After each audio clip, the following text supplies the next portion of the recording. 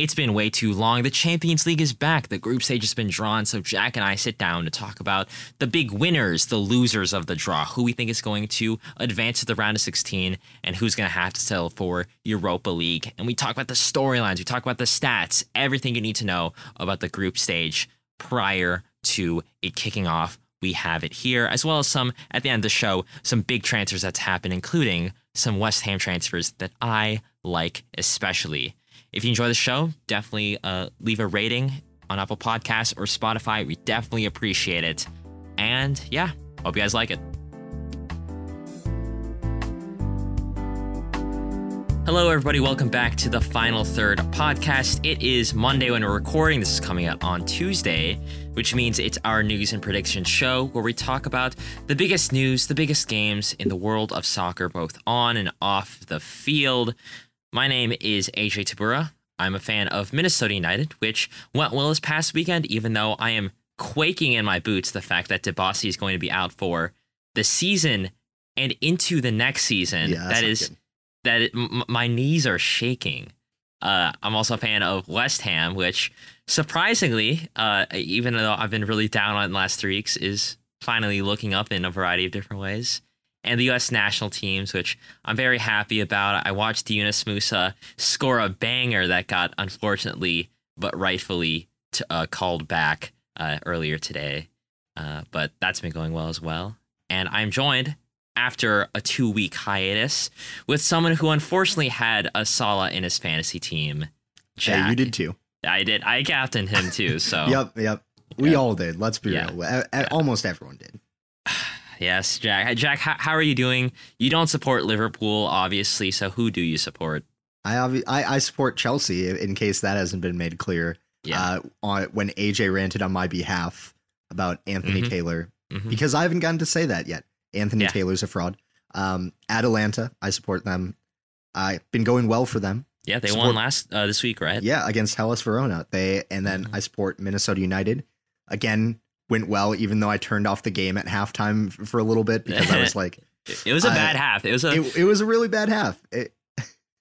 If Minnesota United could figure out how to be good in both halves, we're unstoppable. That's not been the case. Shield level quality right there. That's and then I support the French national teams and the U.S. national teams. I'm rusty on going through these. Yeah, I've had 2 weeks off. Yeah. You had 2 weeks off. I've taken the reins, and it's been fun, even though my throat always gets really dry at the end because I have to do all the talking. Yeah. But Jack, you're back from a cruise. A, how did that go? And B, how many jerseys did you see? How many football kits did you see there? I saw a lot of them. Going on to, or first, let me answer the questions in order. Let me do, the cruise was great. I actually got to do a soccer sports simulator on my birthday because my 22nd birthday was on the cruise. Happy birthday, of course. Thank you. You're a little late on it, but I was also on time. You got it on. You got it on time. Podcast, whatever. It's fine. It was fun to do that sports simulator thing. I got to relax, eat a lot of food because Disney cruises are great in the amount of food options they have. Every cruise is, and had a lot of fun. Watched some shows, watched some movies. Saw Lightyear, the new Pixar movie, which is not as bad as everyone says.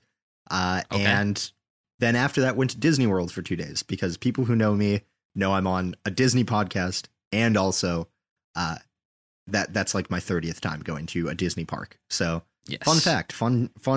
No, there's no stat padding trivia for today, so there's a bit of trivia about me there. Yeah, lots of Disney, but. Oh, well, how about some stats on those jerseys? What did you see? Stats on jerseys?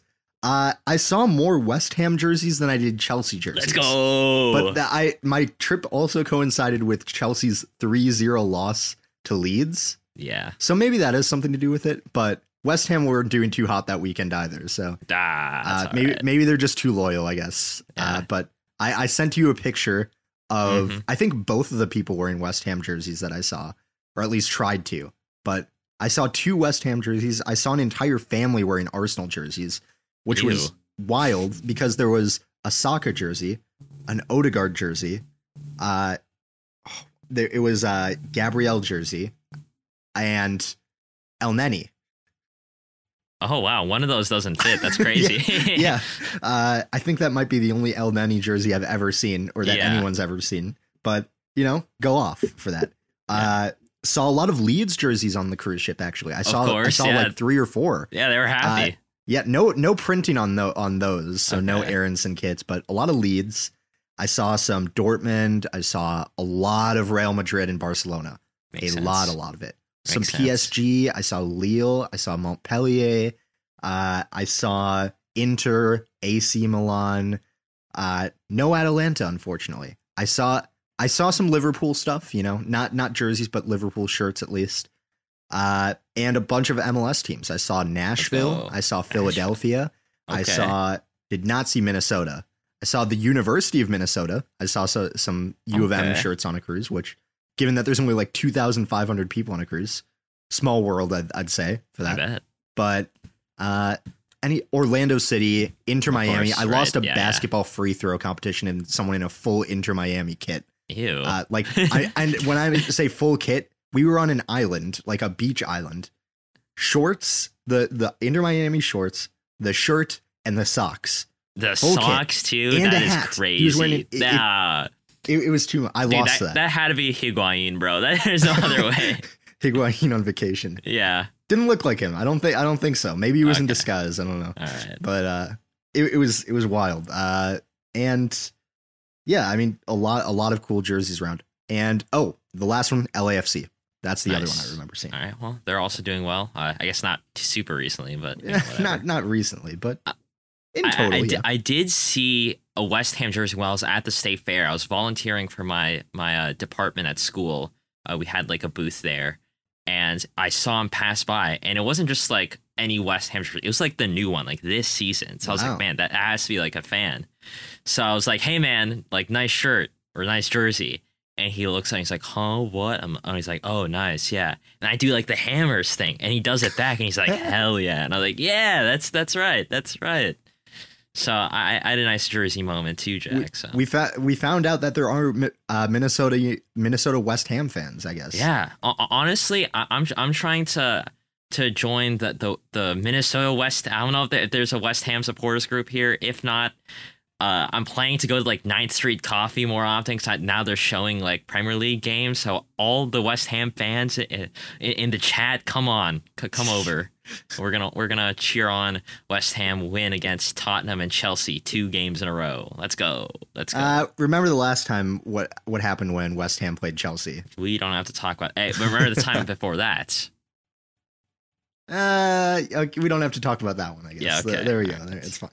Well, Jack, we can talk about a lot of cool things in this soccer episode because we are a soccer podcast, and we're not just going to talk about jerseys. We're going to talk about a lot of different things. Follow us on Twitter at Final Third Show if you want to hear more things about soccer. Now Jack's back, we're tweeting a little bit more because I'm always very busy. FinalThirdShow.com for a one-stop shop for all things Final Third. Jack, let's start off this episode before we get into Champions League talks. Talk about our hot takes of the week. This is the portion of the episode where we give just a blazing hot take, maybe not so much a hot take, just an opinion that we have that otherwise maybe wouldn't be brought up in this episode. Jack, I'll start with you. Okay. Since you are the new guest, got to get warmed up again after a while out. So, Jack, what is your hot take of this week? I've got 2 to make up for being gone. Okay. I've got 2 here. So first one, Minnesota United related. Why don't we just sign John Brooks as a free agent? Yeah. Why don't we just do it? Why not? What is your reasoning there?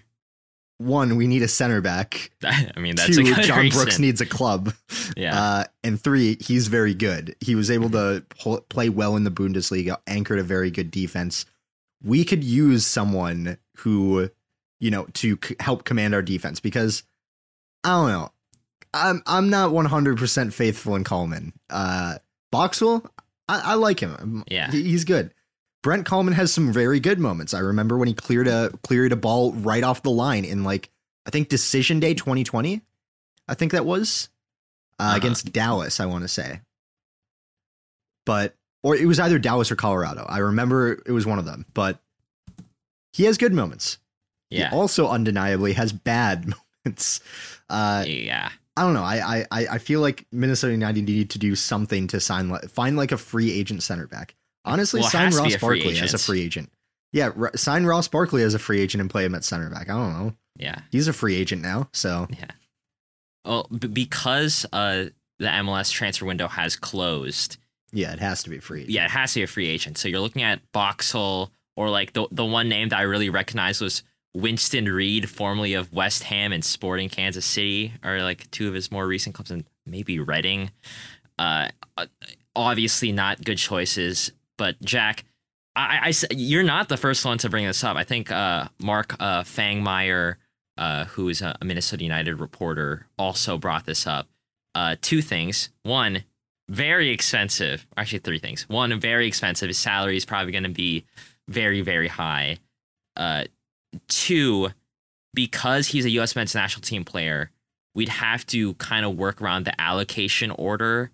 And I'm pretty sure Minnesota United is not near the top, so we'd have to trade with like whoever's at the top, like a certain amount of GAM to get it. And that's a mess. And three, I can't think of anything better than replacing a rather not so mobile center back with an even more not mobile center back to pair with 34-year-old Michael Boxall, leading to a combined age of 63 years old, staring yeah. like a combined age that's staring like retirement right in the face. Yeah. Social Security right in the face. Hey, but honestly, Brent Coleman's 32 or 31. Hey, I didn't say Brent Coleman's a good alternative either, to be fair. That would be a decrease in age. Hey, that would be a decrease in age, actually. Yes. And an increase in... Actually, I was going to say an increase in locker room troubles, but I don't think I could say that with Brent Coleman. It might be equal, I'll be honest. About equal. Yeah. All right, Jack, what is your second hot take? The second one is that Atalanta are back. They're here. They're ready. Wasn't this a hot take like literally 2 weeks ago? That was different. The season hadn't started yet. Now it's started, and they've played 3 games, and they still haven't lost. And the games that they played, it was against Hellas Verona away. Verona is a tough place to play at. They drew against AC Milan. That's good. Champions, right? Very, very good. And beat Sampdoria as well. Sampdoria, that one's not as impressive. But you know what? The other two are far more impressive.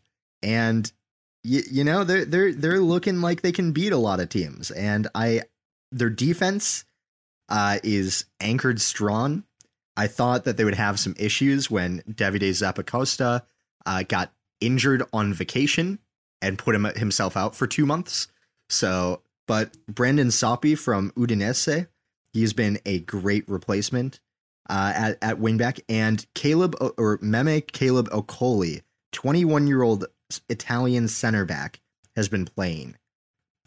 Wow. He's done great. He's really impressed me. And I think that, you know, this team is looking right back towards the level that they were when they first started getting into the Champions League.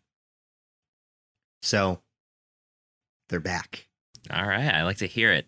538 has them with a 43% of making the Champions League, and to win Serie A, a 9% chance.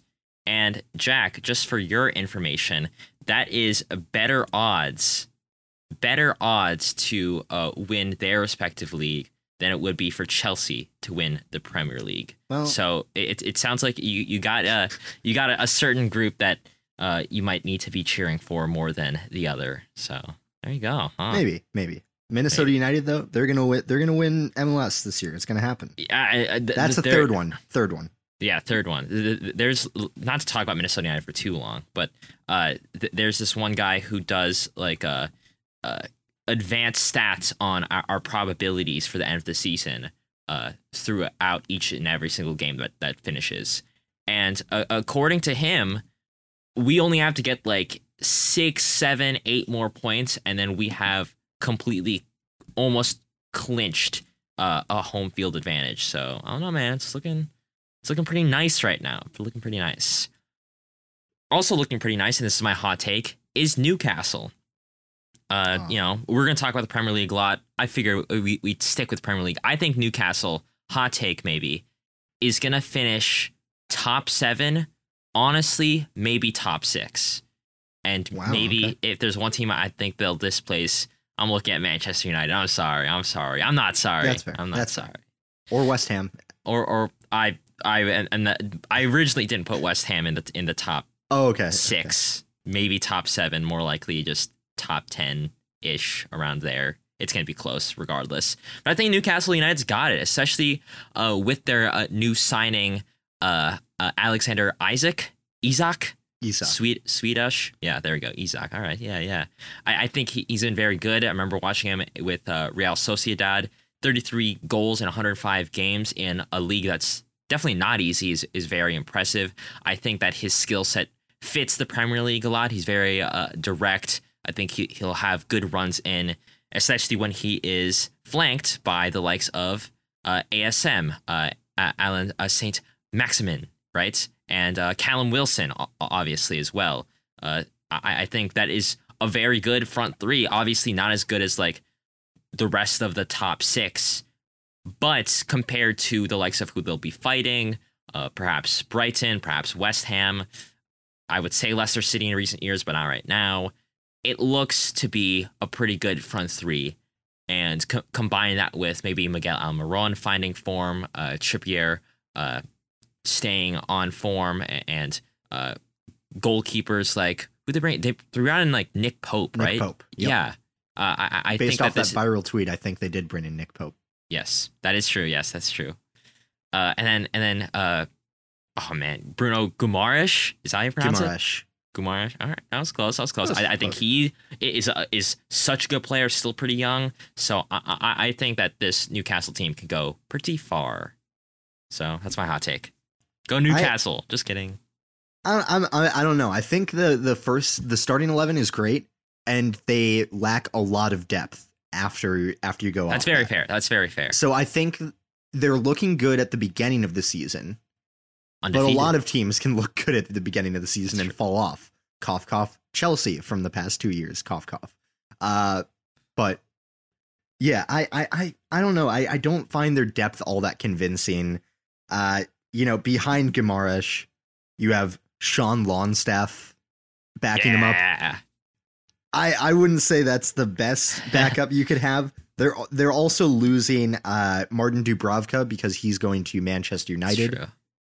So Carl Darlow, he was all right in some strains of form, but he also isn't the best. So I don't think second choice goalkeeper is all that good. Behind their starting defenders, Jamal Lewis, Paul Dummett, Matt Ritchie, not as convincing of players, I'd say, as other ones. And then behind their midfield depth is pretty lacking as well. Behind Joelinton, Guimaraes, and Willock, you have Sean and Matthew Longstaff are the only two non-injured midfielders behind them, because Jonjo Shelvey is injured currently. And then the forward line is strengthening a little bit for sure with Alexander Isak, but I'm going to hold off on being too high on them until I see how they cope with a ton of injuries, because especially with this season after the World Cup break, games are going to come really fast. And I think that might hurt them a little bit. Okay. All right. I also just don't want to give credit to Newcastle because I don't think they deserve it yet. Because, the ownership issue that we've talked about, check out past episodes if you're interested in that. Yeah. I mean, I think the way that Newcastle United is going about team building, I think is very admirable for, complete sporting reasons. And I think that compared to the way that Manchester City or PSG built their teams when they came into money, Newcastle United is doing the right thing when it comes to getting players, which is building up very slowly, getting like stopgaps first before dipping in, really building reputation first. So, all right, Jack, speaking of reputation, let's go to the most reputable competition that there is, the Champions League, going to be the bulk of the episode. The draw happened this past week, and so 32 teams drawn into 8 groups of 4. Top 2 are reaching the round of 16.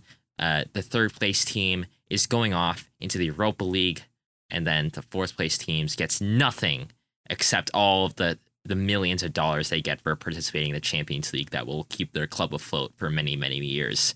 Which is why the Champions League is so important for a lot of these teams, not just the big teams that win it, but also the small teams that we'll be talking about who will unfortunately be definitely getting fourth place. So, Jack, I think we should be going group by group and talking about what we like, what we don't like, the teams that we think are going to struggle, the teams that we think are definitely going to win, and some of the storylines that might be happening, because it's a pretty spicy lineup, this Champions League group stage. Let's start off, Jack, with top of the alphabet, I guess, is the most reasonable way to go about things. Group A. Jack, what do you think about Group A, and who is in Group A? Well, you've got Ajax, Liverpool, Rangers, and Napoli in this group. Honestly, kind of a stacked group. Rangers maybe a little bit lower on the level than the other three. Still a stacked group, because you've got two teams who last season went through the group stage without dropping any points. Yeah. You've got Ajax and Liverpool, and you've got Rangers, who had an impressive run in the Europa League, and Napoli, who I think they were also in Europa League last season. I can't 100% remember. They ended up there at the very least. That's right. They did. Yeah. I mean, Napoli did pretty well in Serie A, at least we can say. So this is a pretty strong group.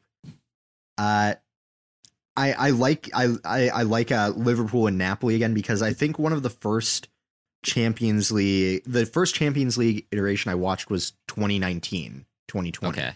That was because I had no idea about the Champions League before that. Boo. Because I was just getting into it in the 2018-19 season, and Chelsea were playing the Europa League. So I was like, oh, cool. This is fun. Didn't know about the Champions League yet. But Liverpool versus Napoli was in that group stage, I believe, in 1920, and it was there were some good games between them there. So I'm pretty excited to see how those games shake out, at least, because I think those will be very entertaining to watch. Because they're both very strong opponents, and it was 2019. Napoli won 2-0 and drew against Liverpool at Anfield.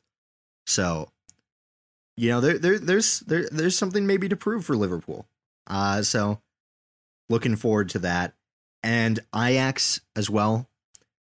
Maybe not going to be as strong as they were last season, given that a lot of the players that they had there are leaving the club, but still very good. I'm intrigued by this group. I think there's quite a few groups that you could call like groups of death, I guess you could say. Yeah. This, I think, is one of them, because it does feel like any of the four teams could theoretically make it through, although there's one you can probably count out from the others. Sorry, Rangers, but I think this is one of the more interesting groups. Mm-hmm.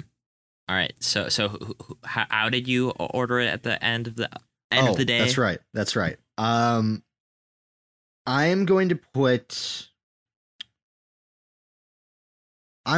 Liverpool first. I'm not sure if like the Bournemouth game is sustainable for a type of form. You mean they can't win no, I don't games think 9-0 every single time? So. No, I don't think so. And so I think Liverpool still first. I'm going to put Napoli second, Ajax in third, and Rangers in fourth. Okay. All right. Interesting. I have kind of the same vibe here. I look at this group and it fills me with like a nice warm fuzzy feeling. I'll be honest. I think this is the group that I'm going to like the most, not just because I like Rangers because they have Malik Tillman and James Sands, or Ajax because I just like Ajax, or Napoli, who are also there, and that's cool, and Liverpool are very good. Just because I think you're right. This is a very open group. I think I'd call this the group of life, because other than Liverpool, I can see this being any team advances to whatever phase of a tournament that they want. So I think it's going to be really nice. I think Liverpool is going to struggle a little bit here, more than last year. Obviously, you're right. They went 18 points for 18 points last season.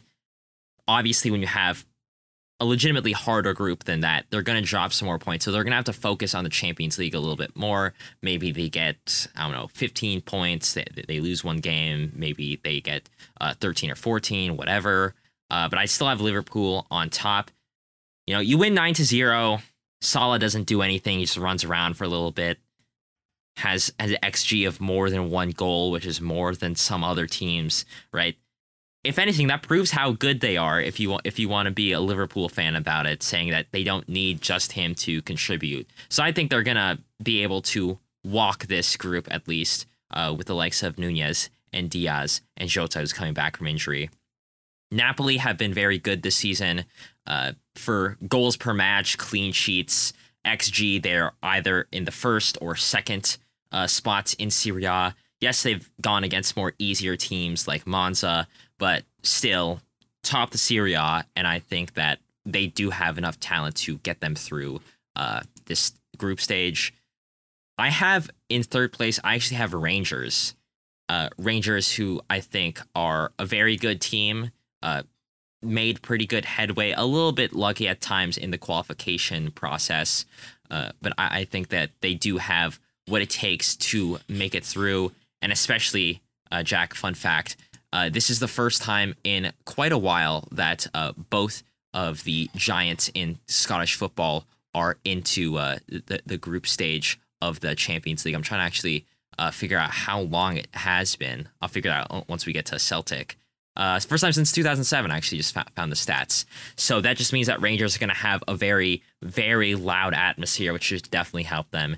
And Ajax, you lose your head coach, you lose your striker, you lose both of your strikers, actually, both Aller and Antony on his way to Manchester United, and Gravenberch, and you bring in okay players, but a new head coach as well. It's going to be a transition season for Ajax, even if they win the league. But in the Champions League, that's probably going to be a different story. So I'll have Ajax in last place, unfortunately, because I do like the way that they play and who they are as a group. So, yeah. Okay. It's not often that we actually have discrepancies when we talk about groups, Jack. Usually when we go over tournaments, we have a lot of commonalities, which I think is probably going to continue on in this next group. I'm guessing we're going to... In this actually, group B is what I'm talking about, yeah. Yeah, I'm not sure about that. Yeah, what do you think about this? Like, I'm having second thoughts now. Because this one screams kind of more of a group of life to me, where you feel like more of the teams can get through. I agree. Atletico Madrid, Leverkusen, Club Brugge, and FC Porto. All are pretty good teams. Near the top. Well, obviously they're near the top of their divisions if they're in the Champions League. That goes without saying. Atletico Madrid have had an all right start to this season. Losing to Villarreal wasn't great, especially at home. Leverkusen have not had a good start to the season, in contrast. No. Some tough losses to Dortmund, Augsburg, and Hoffenheim, with a win at Mainz. Club Brugge, it's the Belgian league, and it's Bruges, so they're going to be doing well. They're in third place right now, with 6 games played. Not too far behind first place, only 2 points behind. And then FC Porto is doing all right as well. 3 wins and only 1 loss so far in this season. But that loss came to Rio Ave, I'm guessing, which is near the bottom of the table. So, all of these teams have had good moments and bad moments in the start of these seasons. And it feels like it's not really regulated in between for any of them. They're all like pretty strong teams with good standout players. Atletico Madrid have Griezmann as like a standout. Koke, Llorente, and Oblak, of course. Leverkusen, you've got players like Diaby, and apparently now Callum Hudson-Odoi on loan. That's supposedly happening now. Hiradeki in goal, Jonathan Tah in center back. Pretty solid team. Club Brugge, I'm gonna be honest, I know the least about Club Brugge, but they have some some known players like Boyata, Belgian international player. Owen Otasoe, right? He's there. Oh, right. That's right. You're right. You are right. Let's go. U.S. player. Yeah, not that impressive, but yeah, whatever. Hans Van Aken is still there. They did lose. I'm blanking on his name. De Ketelaere. That's who I'm thinking of. And they also have Tyjon Buchanan on their team and Kyle Laird. Oh, right. That's right. So some CONCACAF representation in this team. There. And Porto. Everyone knows Porto now at this point. They've got some good players. Of course, you've got Pepe anchoring the defense still. You've got another Pepe. That just stood out to me immediately as I was looking through. Otavio, of course. Mehdi Taremi, I guess. I'm struggling to pick an order for this. I'm kind of just spitballing until I can make my brain make up with it. But Club Brugge obviously aren't pushovers. Did they not beat PSG last season in the Champions League? Or at least like give them a run for their money. Yeah. I can't remember the exact result of that, but they did some good work. I think I'm going to go Atletico Madrid to win the group. Yes. I think I'm going to go with Leverkusen to get second, Porto to get third, and Bruges to get fourth. Okay. Yeah, that's what I'm thinking. Bruges are the one that I think could pull off the upset the most. Porto, I don't know. They always seem to make it through to the knockout rounds though, so they probably will anyway. Yeah. I have it. I think the same order as you. Yeah. Atletico Madrid, I think, just have the talent. Diego Simeone is very good at getting his teams into the group stage at the very least. And with Griezmann finding his feet and the likes of Joao Felix reaching closer to his prime, I think that they will have enough talent to see this one through. They didn't have a lot of game-changing transfers in, but compared to where they were last season, I still think that they are a very, very good side. I guess some things that might kind of complicate things is the fact that Thomas Lemar might be on his way out. Yannick Carrasco might be on his way out, which kind of hurts their midfield depth where a lot of their dominance in possession and controlling the game comes from. You obviously can't just rely on Felix Correa to kind of rule the front line. You have to have like a strong midfield. But if that happens, we'll see. But I think Atletico Madrid have what it takes. Bayer Leverkusen, I think that they should have really what it takes to bring it to the round of 16. I know their season didn't start good, and you mentioned that. But when you look at their underlying numbers, their XG is at 7, which is 3 more goals than they have scored, and also third in the Bundesliga. So it's not to say that they are not creating chances. If that was the case, I'd be a lot lower on them. But because of those underlying numbers, I think the goals will come. And when you're going against the likes of Club Brugge and Porto, I think you'll be able to score goals there. Bayer Leverkusen, for my money, is going second. I'm having Porto third, but it's not going to be like a good third. You know what I mean? It's going to be like, it could have been Club Brugge, but it just doesn't seem like a very good team. They are quite the ways off in terms of talent or form from Braga, who is leading the Premier Liga in Portugal. And let's just go down the list of who Porto lost this season, right? And going back into the midseason last season, they lost the likes of Jesus Corona, Sergio Oliveira, Fabio Vieira to Roma, Sevilla, and Arsenal, respectively. You lost Vitinha to PSG, Sergio Oliveira to Galatasaray. You go into more recently, and you're looking at some lesser players, but Mbemba to Marseille, right? Luis Diaz to Liverpool. I just realized they lost their starting goalkeeper too, Marchesan to Celta Vigo. Yeah, I missed that transfer. So they're not looking as good as I remember them. Yeah, so I think. And they didn't use that money to maybe the fullest of potential. They brought a center back from leading Braga. And they you mentioned CONCACAF. They brought in a player who plays for my West Ham team in Football Manager, Stefan Eustachio of Canada. I think he's a very good player, not just because he plays well for my FM team, but that's still not going to be enough. And I think that they will get a close third to a Club Brugge team that, while still a ways off, is still going to give them a run for their money. So I could see Club Brugge making it in front of them, because I mean, just looking at the transfers in, I didn't even realize Roman Yaremchuk came in. That's pretty big. He's a good player, great for Benfica last season. So that's pretty good. You've got Boyata from Hertha Berlin. You've got Casper Nielsen, who I think is from the team that did Union Saint Gilloise, at least they did well in the Belgian league last season. You're asking the wrong person, I'll be honest. Kyle Larin, of course, from Besiktas, and Ferhan Yutkla. I butchered that name. But he's been popping off. 5 goals in 6 matches for him. So nice. Maybe they could surprise us all. All right. But this next group, Group C, I think we're gonna agree on this one. Yeah, I think we're having a Plzeň win. Is that how you pronounce it?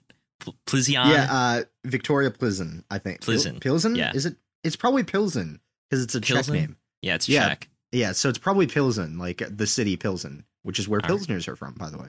Fun fact. Wow, that makes sense. Yeah. All right, Jack. I'm guessing you have them in first place. How do you see this group? First place if you turn the table upside down. Yes. Okay. So you know, I feel like Barcelona, when they got this group, they ate to see it. You know, that didn't really work. It didn't really work. But everyone knows that result, the 8-2 result. They're probably closer now, but this is becoming a recurring matchup in the Champions League over the past few seasons. Last season, they were in the same group, and Bayern humiliated them then. Barca are looking a little bit better now, to be fair. A lot has changed. But the central mantra of every time we talk about Bayern is don't bet against Bayern, and I'm not doing it now. So Bayern Munich first. Didn't they also have a perfect Champions League group stage record last season? There were 3 teams. They right? might have. I think they are also the one. I'm looking back real quick. Yes, they did. This is a stat padding question. I got it right. So. Yep.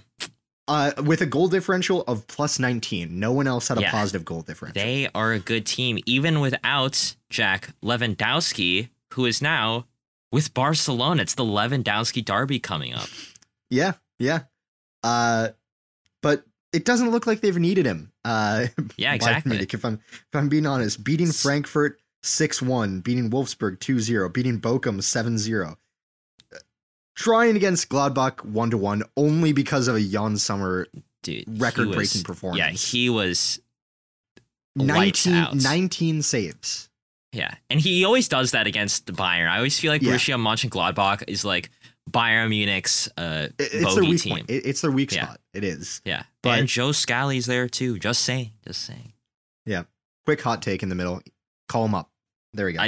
I'm right there with you, brother. I'm right there with you. There we go. So Bayern are going first. Barca have improved a lot, but also not enough to the point where I think they're taking down Bayern Munich for this top spot. I'm putting Barcelona in second, though. And you might be thinking about that a little bit strange because, you know, Inter Milan are also in this group. They got humbled by Lazio, and I hate Lazio, so I didn't like to see it. But they got dominated in this game, really. They really could not get. They couldn't shoot properly to score in this. Lukaku did not look good. Maybe Inter Milan wasn't the problem. Maybe being at Chelsea instead of Inter wasn't the problem. I don't know. Their defense just didn't look up for it. Dumfries and Martinez looked good. Everyone else, though, looked like they were slacking. So I'm not totally convinced by Inter Milan this season, and I think they have a few more weaknesses than, you know, you might have been expecting them to have. It could also be because they haven't strengthened maybe to the same extent that you know you might have expected them to do. I mean, they haven't lost a ton, but at the same time, they haven't improved much. I'd say. Yes, but they also brought in Henrik Mkhitaryan on a free. I think that's an underrated signing. Lukaku as a loan. Onana, I don't think he's like played too often. I think it's still Handnog, whatever his name is. Yeah, there you go. In goal, but I don't know. I think I rate Inter Milan slightly higher, Jack, and I'm guessing you have Plizen last. Is what you're saying. I honestly, I don't know much except for where the name, a guess of where the name comes from. Yeah. I'm gonna quick look through their squad and see if anyone pops out to me that I know. All right. While you do that, I'm gonna give my predictions. I have Bayern Munich on top as well. Very dominant, as Jack said. Already has a goal difference of 14, and we're just 4 games into the Bundesliga season. 16 goals scored already, if you did the math with what Jack is saying. I think that is very impressive. Mane has been one of the stories of the season, his move from Liverpool to Bayern Munich. And he and Musiala, who is still a work in progress, is still very young, but at 19 already has 3 goals and 1 assist. Like, it's going to be a good chance for Bayern Munich in this Champions League campaign. So definitely look out for them as one of the absolute favorites. Second, I am going to have Inter Milan. I mentioned some of the signings that I was fans of. I do struggle to say that it's going to be easy for them. It could be like 2A, 2B with Inter Milan and Barcelona. But I look at the Barcelona side, and yes, Lewandowski has played very well in La Liga, one of the best players in the league. Yes, they have brought in a lot of good talent. You could look at Koundé, who they just were able to register, Kessié. You look at Rafinha, right? And you still have holdovers from the last couple of seasons like Dembele, Ansu Fati. Braithwaite is just collecting checks. He's there for a good time. Frankie de Jong wants to stay. Who knows if that's still going to happen? Probably, right? Those are good players. Xavi is a good coach, but that doesn't necessarily translate to wins on the field quite yet when you go from complete disarray to something close to array. You know what I mean? So I think that this rebuilding season is still going to continue for Barcelona. They haven't been impressive. All their advanced stats point to them still being like the 3rd best team in the Liga. And when you look at Inter Milan, who didn't do well against Lazio, but still, it's early. They're still very good. And Bayern Munich, it's an uphill battle. In Plizen, I saw a video of their players and coaches reacting to the draw, and they were excited. And then it was like 2 minutes later, it's like, holy F, we have to go to Camp Nou, San Siro, and Allianz Arena. Oh my God. Yeah, that's a bit rough for them. I can't lie. Yeah. That is. I'm guessing you didn't find any notable Plizen players. No, I did look up, and they are in fact located in Pilsen. I did get it. That's the English pronunciation. That's the Czech spelling right there. Congratulations. So, there we go. I know a little bit of Czech, enough Czech geography to get by. Yeah, there you go. Awesome. Well, Jack, let's move on to this next group where it features Sporting. Right, I almost said Sporting Kansas City. Wrong Sporting. Sporting de Club de Portugal, right? And I saw a Sporting fan on Reddit say, wow, I'm so excited to go against the Sporting of Germany, the Sporting of France, and the Sporting of England. Basically saying that once good teams, now pretty mid, definitely 3rd or 4th fiddle in their respective countries. I mean, Marseille, maybe not as much. Not as much compared to, well, when you have one dominant team, any team that's close to the top is going to look good. Yeah. But Jack, I feel like this is a very wide open group, Jack. What do you think? Yeah, I saw some Tottenham fans joking about this group saying like, oh, did we get into the Champions League or is this still the Europa League? I think that's some misplaced confidence right there because these are good teams. Frankfurt, first of all, winners of the Europa League. Tottenham didn't make it through the Europa Conference League group stage. So let's clear that up for a second. Got to drag Tottenham through the mud a little bit, and Frankfurt are a good team. Like in the Super Cup game, they didn't look terrible against Real Madrid. I mean, for a team like Real Madrid, they usually embarrass most teams that they play against. I didn't think they looked terrible in that game. So that's good. They've had maybe a bit of a rougher start to the Bundesliga season, but they haven't lost yet technically. Actually, that's not true. They lost on the first day of the season. I was looking at the wrong time period. And that was to Bayern though. That hardly counts. But it was 6-0. 6-1. So okay, that changes everything. Actually, it does, doesn't it? So Frankfurt are I still think they're a good team. They've lost some players, but they've managed to maintain, keep some players in. Kevin Trapp, Manchester United wanted him as a backup goalkeeper. I think they managed to keep. No, they didn't manage to keep Kostic, did they? No, they did not. They didn't. He went to Juve. That's right. Ansgar Nauf has been pretty impressive, I think. He's impressed me quite a bit at Frankfurt. Mario Götze is there. They also have a U.S. player, AJ. Timothy Chandler. Yes. 32 years old. Call him up, I guess. I don't know. Absolutely. And they have Rando Kolomuani, who I rate him a little bit. He's a solid younger player. Maybe this Frankfurt team isn't as strong as I thought they were. But you know what? They're still pretty good. Marseille are still very strong. They are tied on points with PSG and Lens in second place in their league. They've looked pretty good so far, and they've had an impressive transfer window. I'd say one of the more impressive ones. Bringing in Eric Bailly on a loan, Alexis Sanchez as a free agent, Jordan Veretout from Roma. I think it was a pretty big one. Nuno Tavares on a loan from Arsenal. Luis Suarez, not the Luis Suarez you're thinking of, the one from Granada, who was pretty good. And my favorite transfer, I mean, they also made some signings permanent, but my favorite transfer is Jonathan Klaus from Lens. Longtime listeners know how much I rate this guy. He is very good. I want him to be the right back for the French national team long term, or as long as he can, because he's 29. But Marseille had an impressive window, and I would not be shocked if they compete for that top spot. Sporting, yeah. I don't know much about them. Come on, you got to give Sporting some credit. I don't know much about them, but if I looking at their transfers from this season, they brought in Trincao from Barcelona on a loan.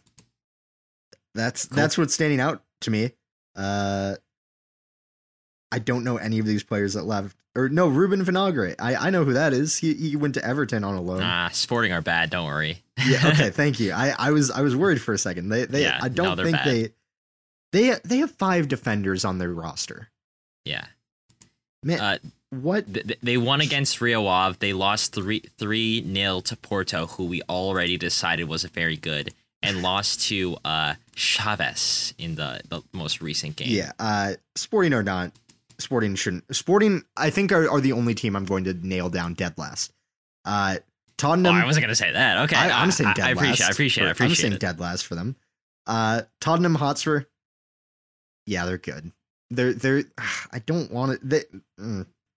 They've been good this season, even though they unfairly have an extra point on the table. That's all I'm gonna say. They have a point that shouldn't be there. All right, but either way, yeah. This table, I'm gonna say Tottenham get first, Marseille get second, Frankfurt get third, Sporting get fourth. Jack, I agree. Mm-hmm. Tottenham Hotspur had a very good window. Brought in the likes of Yves Bissouma and Richarlison.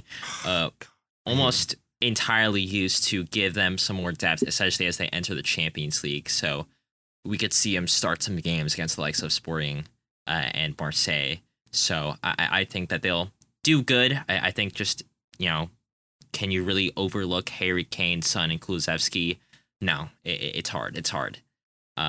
No real talks have to go about that. That's not to say that it's going to be an easy time for them. It's still going to be hard. but they are the clear favorites in this group. I think, 76% chance to win this group, or make it to the round of 16, I should say, which is one of the higher percentages for English teams in this competition. So, yeah, I have in second place, I also have Marseille. Jack mentioned it. I also just think that even if they aren't as good as Tottenham, they are slightly better than Eintracht Frankfurt, who the X factor here is losing Filip Kostic to Juve. Kostic, who plays as a left wing back / left winger, was Eintracht Frankfurt's leading assister, leading goal contributor with 13, 9 assists too, which is very, very good. He created a lot of big chances, 16, which was double the second person, Jesper Lindstrom. And in terms of raw chances created 87, which is 40 more than second place Lindstrom, with an expected assist count of 0.35 per 90. The fact that they're losing him, like, he was Eintracht Frankfurt, and we saw what it's like to go against like elite teams when they went against Bayern. So I just don't see them doing well. They won the Europa League final, right? But that was also against Rangers. So, and a lot of turnover has happened since then. And I'm putting Sporting last. Their underlying numbers are absolutely terrible. I know they went against Porto, and that has to hurt. But when like goals conceded per match, you're at 15th, right? That's bad. That's bad. Yeah. So I'll go with them, Jack. Let's move right along to a group that I'm sure you will be very excited to talk about. Group E. For easy, question mark? Easy Probably for not. Chelsea, yeah. Okay, all right. I like the confidence. Go ahead. This group is AC Milan, Chelsea, Dinamo Zagreb, and Salzburg. Chelsea, they had a hiccup against Leeds, but I think they still showed that they have like they've got it. They were down a man and still beat Leicester 2-1. I think that was pretty impressive. Raheem Sterling looks like against he's Leicester, bro. Hey, they were down to 10 men for 70 minutes of that game. Yeah, whose fault is that? Conor Gallagher's fault. Yeah, it's his fault. Side note, should not be playing as an 8 or a 6, but whatever. But they're a good team. They're a good team, and hey, Fofana's coming, so that depth is going to be there. Finally, yeah. Fofana's coming for what? What is it now? 300 million? I'm just kidding. Okay. Less than what Man U are paying for Antony. That's true. That's true. Yeah, and I think Fofana's better, but whatever. I hope so, considering he's a center back. So Yeah. Okay. So Chelsea, I think they're looking good. AC Milan are also looking good because they're the champions of Serie A, and they've strengthened quite a bit. But the big storyline, I think, is how many Chelsea players or former Chelsea players are in this team. Yeah, it's the Chelsea derby, one might say. Yeah, it's basically Chelsea twice. Not really, but you've got Olivier Giroud up top, Fikayo Tomori at center back. That's really only 2, but technically, why can't I think of his name?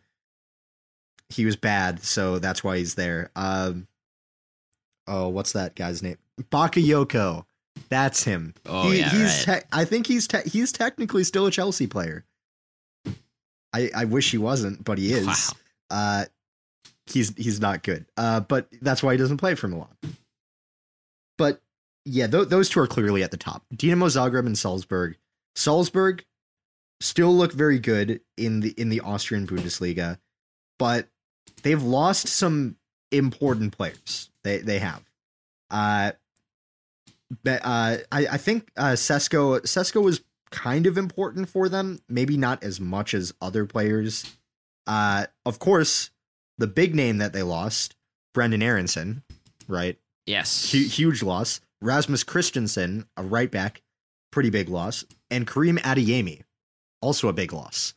I think Salzburg are a good team, but I don't think they've strengthened in those positions or replaced them adequately.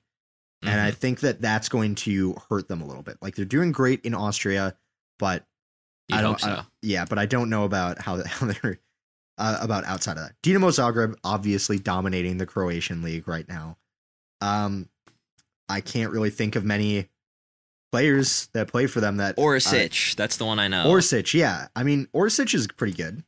He did pretty good against Tottenham. I remember that in the was that the Europa League a few years ago? Yeah, that was funny. That was a good one. That was a good time. That being said, I don't want to count out Zagreb. I think it's like it's a case of like there being an A tier and a B tier within this group. It's AC Milan and Chelsea in that A tier, and then in the B tier you have Zagreb and Salzburg. I'm gonna say for my order, Chelsea finished first, Milan finished second. Ooh. I'm gonna say Zagreb third and Salzburg fourth. Ooh, Jack, I had that same exact order, and I thought that was going to be a hot take. But I don't think Salzburg's strengthened enough to replace those players. You know? Yes, you are right. I don't think they have. I also think that Dinamo Zagreb is just good. West Ham played them in the group stage of the Europa League last season, and I was like very impressed. Obviously, we beat them, but they're still good. They're still good. Orsic is a good player. He's played for Croatia for quite a while now, and I think that they have what it takes to get some points out of Salzburg, maybe steal a point from the top two, but probably get some stuff out of Salzburg. You're right that it's probably going to be 3A, 3B, but I do like this Dinamo Zagreb team more than Salzburg. I'm working my way backwards.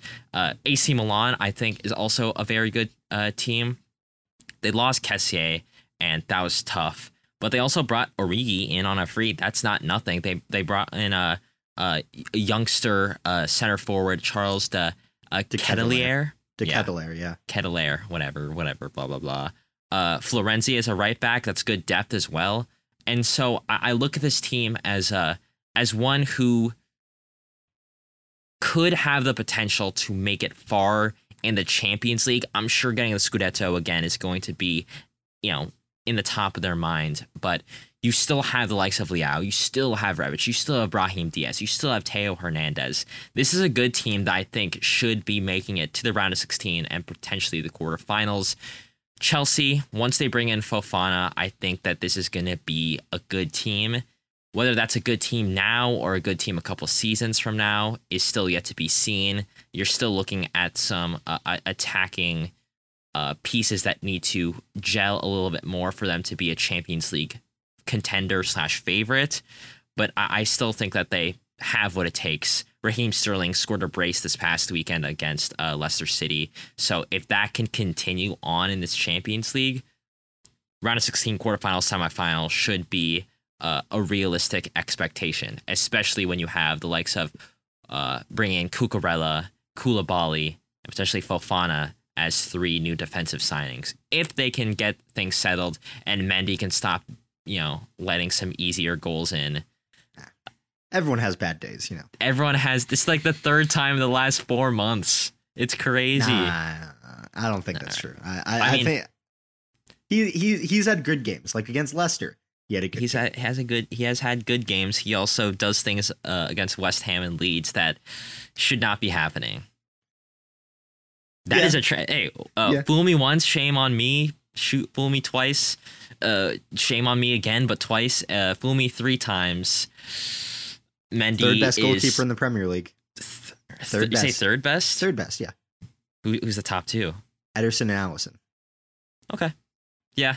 No. Is that fair? That's fair. No, yeah, no complaints. All right, there you go. Yeah, okay. All right, good. Good discussion. Speaking of group discussion, let's talk about a group F. Probably won't have much discussion. Yeah. Real Madrid, the winners of the Champions League last season, are in this group along with some other teams. Jack, who are they? The other teams are Celtic, RB Leipzig, and Shakhtar Donetsk. Wide variety of teams from here, all over the place. But literally, yeah. I mean, that's most of the Champions League groups. That's kind of a nothing statement now that I think about it. But either way, Real Madrid win the group. Yeah, I know. What a shocker. Wow. How could Real Madrid win a group? Because they're good. That's how. Thank you. I answered my own question. There we go. Real Madrid are Real Madrid. They won the Champions League last season. They're very good. They have strengthened, I think, in pretty much every way you could think of. Rudiger and Tchouaméni come in. I mean, losing Casemiro isn't the best, I guess, but also they have some good like central midfielders to take his place.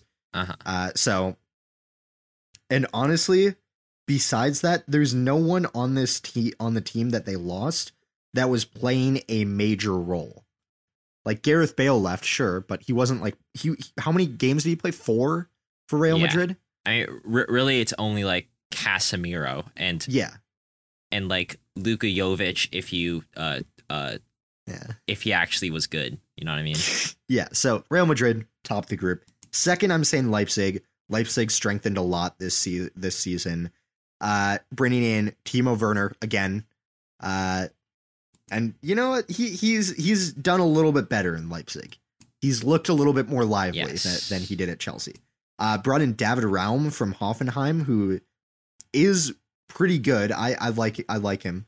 He's pretty good. I don't know much about their other signings, if I'm being honest, but those 2 signings alone, those are good. Benjamin Sesko as well from Salzburg. I think a younger player. Yep, 19. Good window for Leipzig. I'd say pretty good window for Leipzig.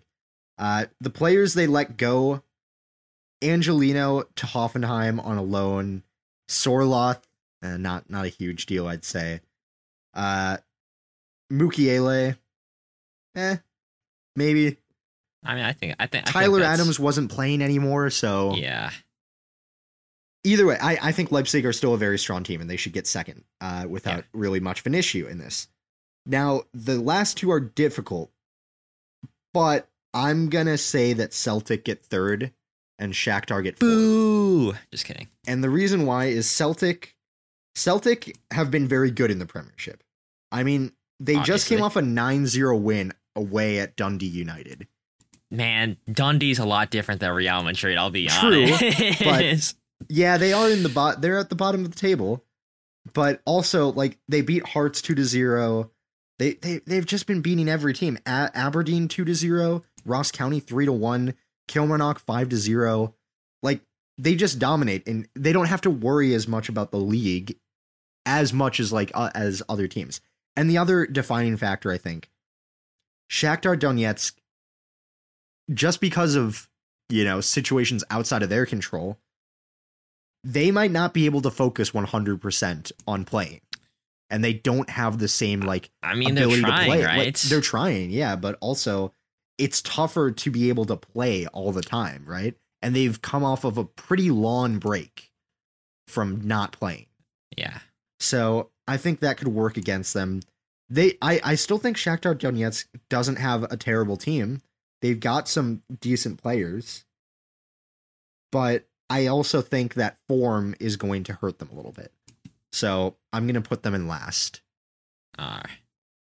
Yes. I am going to have to agree here because it's pretty cut and dry. Real Madrid, they're Real Madrid.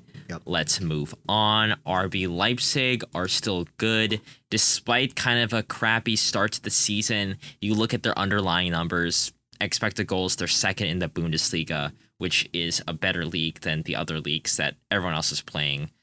They've created a lot of chances, unfortunately have missed a lot of chances, but if they can get that all squared away, it should be good because their expected goals against, the numbers are also good. So when you have a team that is supposed to be good, yet are underperforming, you got to look at whether or not that is something that is just form or if there's a class issue.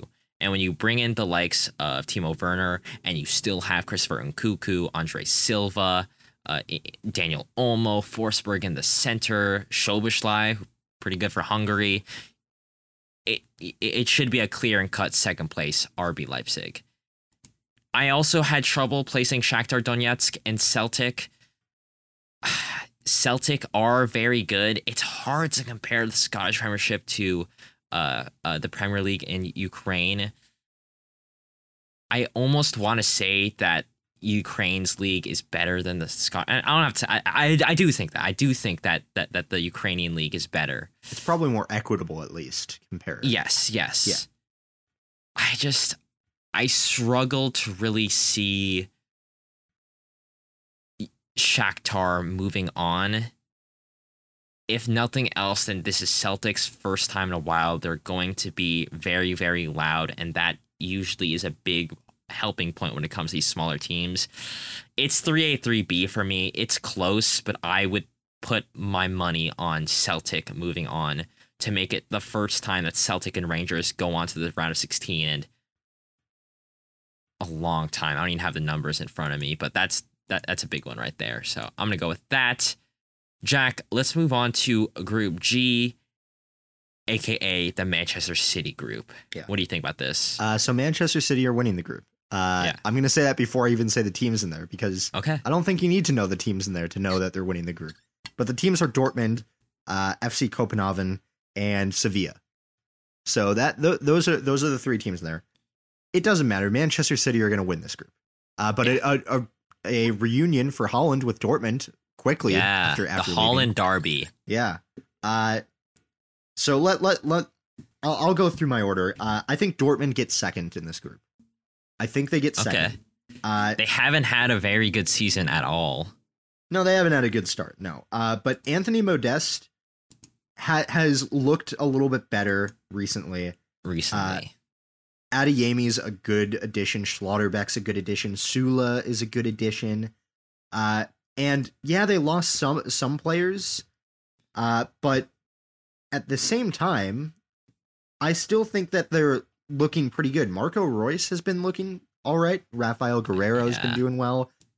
Julian Brandt is finding some new form now that Holland isn't the one that's taking the spotlight. Maybe Bellingham has looked pretty good, and Gio Reyna is going to come back soon enough, hopefully. But yeah, I think that Dortmund have enough to get second in this group. But the reason why is because I think Sevilla is just in a bad place. They're down very bad. They're down bad right now. They're in 15th place. They have not won a game. They have one draw and 2 losses. And you might be thinking, oh, they probably played against some pretty tough teams then, right? You would be wrong, because they played against Osasuna, who typically aren't amazing, right? They drew against Real Valladolid. It took a late goal for them to draw that game too. They were losing in the 80th minute, turned it around in the 86th minute, and then lost to Almeria. Almeria, newly promoted team as well. So they're not looking good. They are not looking good. And I think this is kind of what I expected to happen, because they sold both of their starting center backs and didn't replace them all that well. They got Marçal in and Tanguy Nianzou. Nianzou didn't play a ton with Bayern Munich. He got some minutes, but didn't get regular starting time. Marçal is from Galatasaray. He's all right. But Turkey is very different from the Spanish league. They brought in Alex Telles on loan, and Anthony Martial is on loan, or was on loan. Not anymore, actually. That's right. He's back. Cool. That's their window. I guess Isco as a free agent. Never mind. I guess they had that. But when you look at losing Koundé and Diego Carlos in one window, that's tough to replace. And I just don't see them doing that well. Copenhagen, I would love it if they upset people, but they're not doing that well in the Danish Super League. They're 9th place or 8th place right now, which is not the best. They have Matt Ryan plays for them now, I guess. I did not realize that transfer happened. Nice. But looking at the squad for huge standout players, maybe I just don't know enough about them, but there's not a ton that are catching my eyes besides Victor Claesson. Okay. He's pretty good. He has 5 goals in 7 matches, but beyond that, I'm not sure where everything else comes from. I'm putting him last. Sorry. Sorry to any Copenhagen fans out there. So City, Dortmund, Sevilla, Copenhagen. Yes, City are going to be one of the favorites to win the Champions League as always. Will they, won't they? I don't know. Will they, won't they make it out of the group stage? I can say for sure yes. I think the payroll by them. Honestly, I think Holland probably makes more than FC Copenhagen's entire team. I'll be honest. I wouldn't be surprised. Yeah. So no offense to the country Denmark, but Manchester City are a good team. There really needs to be no discussion. They brought in Holland. End of story, I suppose. They got rid of Jesus. They got rid of Sterling. They're doing fine as it is, allegedly. Borussia Dortmund, I think, is interesting. I think the X factor here is Schlotterbeck, who they brought in from SC Freiburg. I had him in my best 11 last season. And A, I think he proved it last season. B, he's proving it this season for sure. Borussia Dortmund went from averaging 1.5 goals conceded a game to just 1 goal conceded a game, and a large part of that is due to his heroics. You look at their performances in the Champions League last season, and when you combine the group stage and the knockout rounds, they were averaging 1.8 goals conceded per match. Yes, they faced some pretty hard opposition. With the likes of, I think, Real Madrid is one of the teams that they played. No. They played Manchester City was the team that knocked them out, right? So obviously you're going to struggle. But the fact that Schlotterbeck is here maybe allows them to not ship out as many goals as been the case in recent years. So even though they lost Holland, if they can get some attacking consistency and most importantly, some defensive stability, I think that they can get second place. And honestly, make it to the quarterfinals if everything goes well in the draw. Sevilla, again, when you look at underperforming teams, is it form? Is it class? It's definitely a class issue. They are not even in the top 6 for expected goals. They're 8th place. They're conceding 1.7 a game. And you look, like Jack said, at the people that they shipped out, and it's a lot. It's a lot, even if it's not necessarily players that are going to be out and out contributors. The fact that there's a lot of turnover leads to a good amount of inconsistency, some might say. So I'll have Sevilla in 3rd place. FC Copenhagen, I'm sorry, I also don't know a lot about them other than Minnesota United signed a player. I'm trying to remember who it was back in the day. Kashi. Kashi's the player. Don't ask me his first name. But Jack, going from first name to last group H, some pretty big names here. How do you see this happening, and who's in this group? So Group H, Benfica, Juventus, Maccabi Haifa, and PSG. To start off with, I think PSG win this group. They didn't look great against Monaco, but the other results this season, 5-0 against Clermont Foot, 5-2 against Montpellier, 7-1 away against Lille. Yeah, where they had that 8-second goal. Yeah, they're doing well. It's PSG. They're going to do well in Ligue 1. I think they'll do well in this group, enough to win it. Messi is looking like a man on form. And speaking of people on form, Neymar, he has 6 goals and 6 assists. There have been 4 games played this season. That's disgusting. That's actually not okay. PSG have scored 18 goals. He has been involved in 12. Like, you're looking for a man on form. That is Neymar in a nutshell. Mbappe has 4 goals despite only playing 3 games. Messi has 2 assists and 3 goals.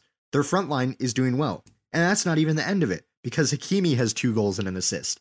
And man, they're looking good. They're looking good. Jack, Neymar has more goals than half of Liga. Yeah. Yep. For goal contributions, like goals plus assists, Neymar, Messi, and Mbappe make up the top 3. Yep. That's just, yeah. Neymar almost has more goal contributions than every other team has goals. Montpellier has 13 goals.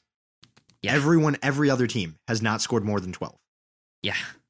Yeah. I think they're gonna win. Yeah, PSG are winning their group. No other discussion needed, yeah. I don't think.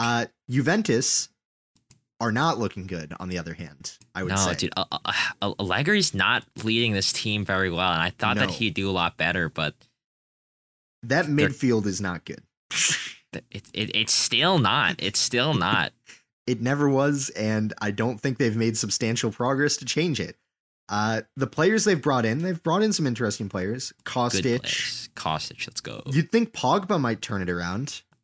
I mean, he's injured until after the World Cup. Yep. Yeah. Angel Di Maria, good addition. But they added a lot of attacking additions. Why not in the midfield where you needed them? Central midfielders besides Pogba. Like they realistically needed 2 new midfielders. And look at all the players they shipped out as well. I mean, they got rid of, I'm looking for like the more relevant ones, but Aaron Ramsey leaves the club. You've got Matthias de Ligt going to Bayern. You've got Bernardeschi going to Toronto. They're looking bad. I take great joy in Juventus being bad, of course, because it's Juventus. Vlahovic is honestly like the one player that I can look at and be like, yeah, great work, guy. Great. That's the highlight of this team right now, I'd say. Yeah. But at the end of the day, Juventus are still probably going to do enough to get second. Benfica are good. Better than Juventus? I'm not 100% convinced. Okay. Maybe I don't know enough about Benfica. Maybe that's the case. And if so, then I'm sure you'll tell me exactly why. But I'm gonna say Benfica get third, and Maccabi Haifa. No, I don't think they're making it out of this group in any way. Yeah. I have them in 4th place because I looked at their roster. I could not tell you a single player I recognize. Although they have a U.S. goalkeeper, so there we go. That is true. And guess what? To get to this point in the group stage, he had to beat Borjan of Canada. So a little America and Canada, action. Did he actually play? He did. Wow. Yeah. Of course. What are you saying, bro? Saying? Better. We know who the real best goalkeeper is. Yeah. Yeah. Yeah. I am going to have to agree with you. I think PSG are PSG. Yep. Juve are interesting. I shudder at the fact that Alexandro, terrible left back, is going against Mbappe and Hakimi. Yeah, he's going to have nightmares. Or is it Messi? It's Messi on the right side, right? Oh, yeah, it is. No, and Mbappe up top. So up top. And drifting around. So that's terrifying if you're a Juve fan. Yeah. Vlahovic, good. Yep. Angel Di Maria, good. Weston McKennie, good. If he's not injured. When he's not injured, yes. I think Kostic was a very good signing. I think Pogba, if he can get onto his Manchester United form, is going to be good. A signing that I think is very good. I think he's still like the best center back in not Liga, Syria. He would be the best center back in Liga, let's be honest, too, is Bremer of Torino, who is in my mid-season best 11. I think that if he can settle well, that they'll do well. I think it's enough to get them into the round of 16. Is it enough to get them beyond that? I don't think so. Benfica is a good team. They lost Darwin Nunez. They lost the guy that went to Flamengo, I think it is. I'm completely blanking. Everton, whatever I pronounce it. Yep. They brought in, honestly, not a bad player, David Neres, who went to Shakhtar Donetsk, didn't actually play because of tensions previously of Ajax. So I think they'll do good. I think it's going to be close between Juve. It's going to be a lot closer to them compared to Benfica to Maccabi Haifa. And that's all I'll say on that. Jack, before we close this out, one word. You can't even give me any reasons. Who is going to win the Champions League this season, and who's going to be the runners-up? Real Madrid win over Bayern Munich. A little bit of giant on giant action. That's what I'm thinking. I am saying, for me, my answer. I'm looking through the list. I'm actually. I am going. It's Manchester City time. I'm sorry. No, it's never their time. And it's Manchester City winning over flaming hot take Inter Milan. No. Yeah, I don't see it. I don't see it. Yeah. If it happens, I will give you $10. I'll give you $10. Okay, I'll shake on it. Yeah, virtual handshake. But all right. Jack, we are at 1 hour and 20 minutes. I'll give you the option. We can either close the things out and talk about transfers next weekend, or we can talk about the transfers now and have a long episode. Let's quick go through them because there's a few here. Okay. Not too many. I think we can get through it. Jack, Antony to Manchester United. I would say star Brazilian, I believe, player for Ajax, moving to Manchester United, who, after Cavani left, needed a striker, has elite acceleration and technique, according to this one Ajax fan, is moving for what is understood to be a 100 million euros, including add-ons. Jack, is this transfer? As this game is called, Jack will tell me if it's a hot or not hot transfer. Is this transfer hot or not? It's a hot transfer, but it's not as hot as I think some people think it is. It's good. Antony is good. But I also think he's definitely not worth 100 million. Dang. I don't think so. That's way too much. I think very few players are worth 100 million plus. And he is not one of them. And it kind of shows like a big club sort of tax, because you look at it, Ajax to Manchester United, Antony, 12 goal contributions last season, goes for 100 million.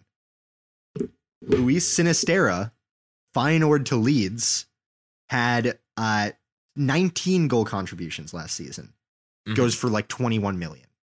Right. That's ridiculous. That's ridiculous right there.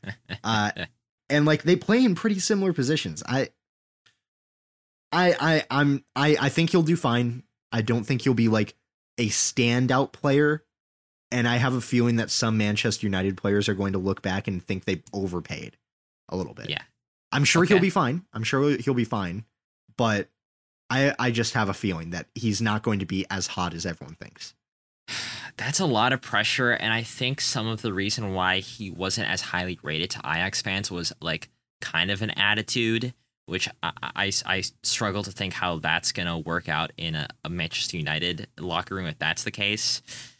I'm going to say this is honestly, it's hot, but it's like 70, 80 degrees Celsius and not 100 degrees Celsius boiling. You know what I mean? Mm-hmm. I think it's a lot of pressure on him too. And I like Sancho, Rashford are fine, but it's going to take a lot to kind of turn this ship around. And is he going to take minutes away from Ronaldo if he stays? Is that like I'm not exactly sure how that's necessarily going to work. So yeah. All right, Jack. Let's talk about Wesley Fofana, center back from Leicester City. Still pretty young, and he's on his way to Chelsea for, according to Romano 2 days ago, set to sign until June 2028 for about 75 million pounds, which will make him the second most expensive defender of all time. Jack, who's the first expensive? Harry Maguire, who moved from Leicester to Man U. Yeah. Leicester finesse a lot of teams with those transfers. Yes. They Is really this going to be a finesse, Jack? Is this hot or not? I don't think so. I think that he's a good defender with a high ceiling. He's still pretty young, 21 years old, and I think he's very good. I think he was one of the better looking players in those first two games that Leicester played, when they didn't look fantastic in either of them, I would say. He looked pretty good against Brentford. I'd say he was one of the best players on the pitch for either side. He was up there at least. But I also wanted to mention, like, he got injured last season and missed a lot of this season, but he anchored the defense that won Leicester the FA Cup. Yeah. You'll remember that. So he is very good. He was like, what, 19? He was 19 then. Yeah. He's been playing at a top level for a long time. Like since 2018, he's been playing at the top level. 4 years. So like when he was 17. Yeah. This is a very good player with a high ceiling. I think that he will be very good. You know, I remember when Ben Chilwell moved from Leicester to Chelsea, a lot of people were doubting him and saying he's not that good, especially Leicester fans like celebrating, oh, we really got 50 million for Chilwell. And he ended up being very good. So I think that Fofana is going to be very good. So right. I'm excited. I'm excited. They, after so many attempts to get different center backs, Chelsea finally got one, and I think he'll be good. I think. Jack, is he 75 million pounds good? That's the big question. Yeah. Obviously, when you're taking a player that is so important to a team that has not signed anyone, it's going to cost a little bit. So realistically, I think he's more worth like 50 million pounds, but that makes sense. There's a little bit of an extra fee you've got to put on. Is it English tax? Is he English? No, he's French. But right, yes, maybe French tax, maybe a little bit. France are a good national team. Leicester City tax, of course. Leicester City tax, and also like importance. Yeah. I think it's a decently priced fee for a center back, because De Ligt was going to be around the same price too. And you know, I think De Ligt is better than Fofana, but also older. But I mean, De Ligt it's not like you're buying De Ligt for potential. You're buying him because he's going to be good, and he's going to be good for like 5 more seasons at least. Right. I still think Fofana has a lot of room to grow, and I think that makes him an exciting signing. Jack, I think it's going to be a good deal. I think Wesley Fofana, I think his ball playing ability is good, which is what you need in a back three, especially with Chelsea's the way that they like to play. I think defensively he's also really good. I also think that he's going to be really good when he does end up play with Evans and Amarte to his right and left. Yeah. So, I think playing with Koulibaly and Thiago Silva, who played very well this past weekend against Leicester City, you know what I mean? Like I think it's definitely going to be a step up, and he, if he can settle, will play very well. Jack, question before we move on. Because it looks like this other deal is off. Is Fofana? You mean Gordon? Better deal, worse deal than Anthony Gordon to Chelsea? Gordon to Chelsea, I didn't want it. Okay, we're 65 million or something they wanted. No. Hey, dude, Todd Bowley's going crazy right now, bro. No, I Anthony Gordon is a good young talent. Yes.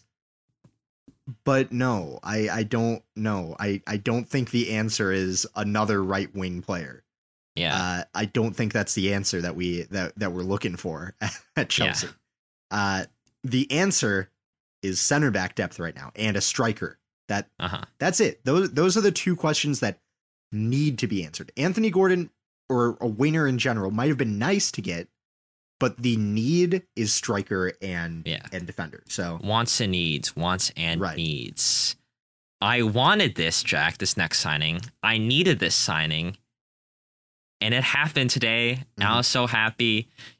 This is, of course, Lucas Paqueta to West Ham. Is it? Maybe. I'm not. I don't know. I mean, it's Portuguese, so I'm just either that, or I've heard Paqueta. I don't know if that's right. I'll go with Paqueta. I think yours is right, yeah. I'm going with Paqueta, so I can say my fantasy team name next season is going to be Paqueta Rice. Like packet of rice. Okay. I mean? Yeah. I thought it was going to be Paquette about it, like. Oh, that's better. Oh, man. You're so much better at this than me. My fantasy team name is Giroud Sandstorm, so. Yeah, and mine's literally just Winning Team FC. Yeah. Which is the case right now. I'm winning a lot of the leagues I'm in right now, so. Okay, I think I'm still top 10 in the Minneapolis City League. Whatever. That's not what we're talking about. We're talking about Paqueta from Olympique Lyon of Liga, moving to West Ham for 60 million euros, breaking our transfer fee. And Jack, all I'm saying is the last time an attacking midfielder from France came over to West Ham. It turned out pretty good for a couple of seasons there. It turned out pretty good. So also, the last time that West Ham broke their transfer fee for a signing, it didn't turn out so good. Well, I mean, the time before that, yes, but Scamacca, who is the newest second biggest signing, can still very much turn out. Or was it Scamacca or was it Aguerd? I don't know. One of the two. I think it's Aguerd. I think it was Aguerd. But Jack, before I rant for a couple minutes, Paqueta to West Ham, hot or not? It's a pretty good transfer. It's a hot transfer. Come on, give us a hot transfer. It is. He's a good player. Contributes a lot of goals and assists from attacking midfield. Creates a lot of chances from what I can tell from the underlying stats here. I mean, seems pretty good. He assists more than he's expected to. He scores more than he's expected to. Actually, that's false. That second one's false. He underperforms his expected goals a little bit, but that's fine. He's still very good. He's good at tackling. He's good at dribbling. He has pretty accurate passing numbers. Yeah, he seems like a pretty good signing. Let's go. How it was 60 million, right? Yeah, 6 million. I think maybe a little bit of overpaying there. Maybe a little bit. I think it's an underpay. Really? Okay. It's 60 million. It's 60 million, I should say, with add-ons. I think like it's like a 45 million base with 15 easy to achieve bonuses. So like the maximum is 60. But when you look at how he performed for Lyon, right? What was it? I'm already choking on the stats. 18 goals, 11 assists in the last 2 seasons. Mm-hmm. 2 seasons. I guess that's fair. How old is he? Only 25. Oh, his birthday was 2 days ago. Happy birthday, Paqueta. Welcome. You look at the players that FB Ref compares him to, right? You're looking at Mason Mount, Rafinha, Malinowski, Marco Reus. You know what I'm saying, bro? Okay. This is it. This is West Ham's. This is Champions League, bro. My one last thing I'll say about it. Yes. West Ham still needed to buy another defender. Yes. I mean, we have Kerr, you know. Hopefully Ogbonna comes back. Don't we Ben sign Johnson Emerson? Got injured. There you go. Oh yeah, but he's not a center back. He's a left back. Well, we need a left back more than we need a center back. But whatever. Souček is not playing very well right now. Rice, until the second half of this past game, wasn't playing well. Fornals is good. Scored the only goal West Ham have scored this season. Yes. And it was a very lucky deflection. My point is that we need to have more goals. And who better than someone who has performed really well for Lyon, who has performed really well for Brazil. And when you look at how Lyon fans reacted to it, they are mad. They're like, I'm no longer a Lyon fan. I can't believe we let him go for this little. He is so important to us, and he's going to do so well for West Ham. Oh my gosh. That's basically what they're saying. And I saw that. I was like, oh my gosh, I can't remember the last time we signed a player where the fans were going like that. Mm-hmm. Usually it's like, oh, thank you for your service or whatever. Like, oh, it's good to see them move on. The fact that Lyon fans are going that mad, I like it. No offense to Lyon fans. You're good people, but I'm excited, Jack. I'm excited. Okay. You and Gianna roasted me because I made a joke saying that I can't wait to look back at this announcement videos when he leads us to 3 straight Premier League titles, and you roasted me. And guess what? I'm gonna laugh in your face when we win a trophy. I'm gonna go back on the Premier League thing. Maybe a trophy, but I don't think the Premier League 3 times in a row, especially when we win the Europa Conference League. I can see the Europa Conference League. I can see that. I'll give you that. All right, Jack. Let's move on to these last 2, some strikers. I already talked about Isak to Newcastle. You already know how I feel. Jack, how's this? Is this hot or not? It's a pretty hot transfer. It's expensive. How much was it again? It's like, is 70 million euros. Your face, yeah. Okay, I knew it was like above 50 million, but I was thinking like maybe 55, 60. 70 million for Alexander Isak. For that price, I'm not so sure. Like, his 2020-2021 season was amazing. 17 goals in 30 starts. Those are good numbers. His 2021 to 22 season was not good. 6 goals and 2 assists in La Liga from an expected goals of 11.2. He was not on good form last season. So maybe Newcastle is exactly what he needs to reinvigorate that form. So maybe that's the case. He is a good striker. He just had a dip in form, I think, for that season. And I think he'll probably be good. 70 million though, that makes it a little excessive, I think, maybe. But he is young. He's got potential.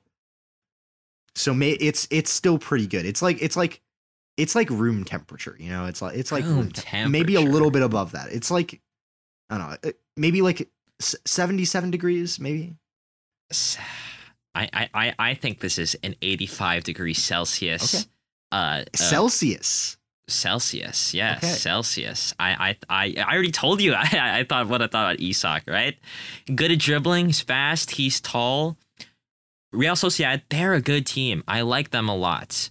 However, Premier League wingers are going to be better, and they're going to get him some more goals.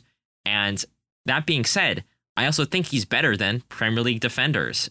And I think he's proved that at Real Sociedad. And I think the combination of him being good enough to deal with Premier League defenders by himself, like with Real Sociedad, and quality being improved, I think he's going to do good. I think it's hot. Jack, let us end this off with a player who has terrorized West Ham fans for the last 7 years. That's Neal Maupay from Brighton, moving on to Everton. Obviously has been a very big part of this Brighton team, has been honestly a key player. I'm sure Graham Potter has a plan to either replace him or replace his output. But yeah, he's moving on to Everton, valid through June 2025. Jack, hot or not this last transfer? I think this is the least hot of the transfers on the list. What? Yeah, Maupay moving from Brighton to Everton, he was getting like 8 to 10 goals per season, which is all right, you know. But I would argue that the players flanking him at Brighton were better than the players that will be flanking him at Everton. Okay. I mean, we've talked quite a bit at how we feel about Everton, right? I don't think that Everton look that strong.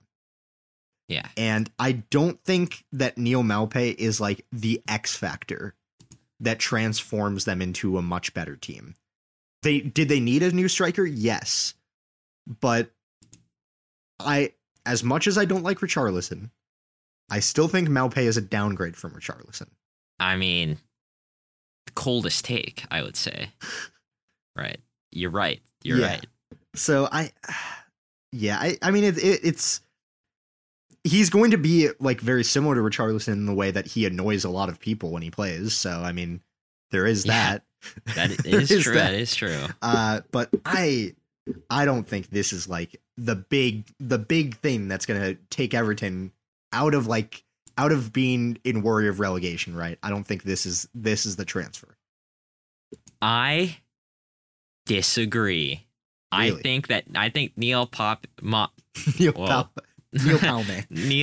Maupay is going to be one of the deciders that decides whether Everton are going to be safe or not. I didn't say good. Whether they'll be safe, like a 15th place versus a 17th place, a 12th place versus a 16th place. You know what I mean? Okay. I think his finishing, not great. That's why you have Dominic Calvert-Lewin when he comes back, right? I think his hold-up play is what is underrated, and that's what has terrorized West Ham United, is the fact that he's able to open up space for other players. right? I think obviously because Everton can't just have a regular striker who is there and scores goals, because let's be honest, they're not going to be possessing a lot. They're not going to be in control of most games. They need someone who can dip into midfield. And when you dip into midfield and you're able to connect with players like Demarai Gray, Alex Iwobi, eventually Dominic Calvert-Lewin, it's going to spell a lot more success for a team that's built around that, like Everton, than it would be if they had some other striker. So I think for a 26-year-old, for £15 million, for a player who wasn't very well rated at Brighton because they have some other players that they brought in, I think this is a win for Brighton, a win for Maupay, a win for Everton as well.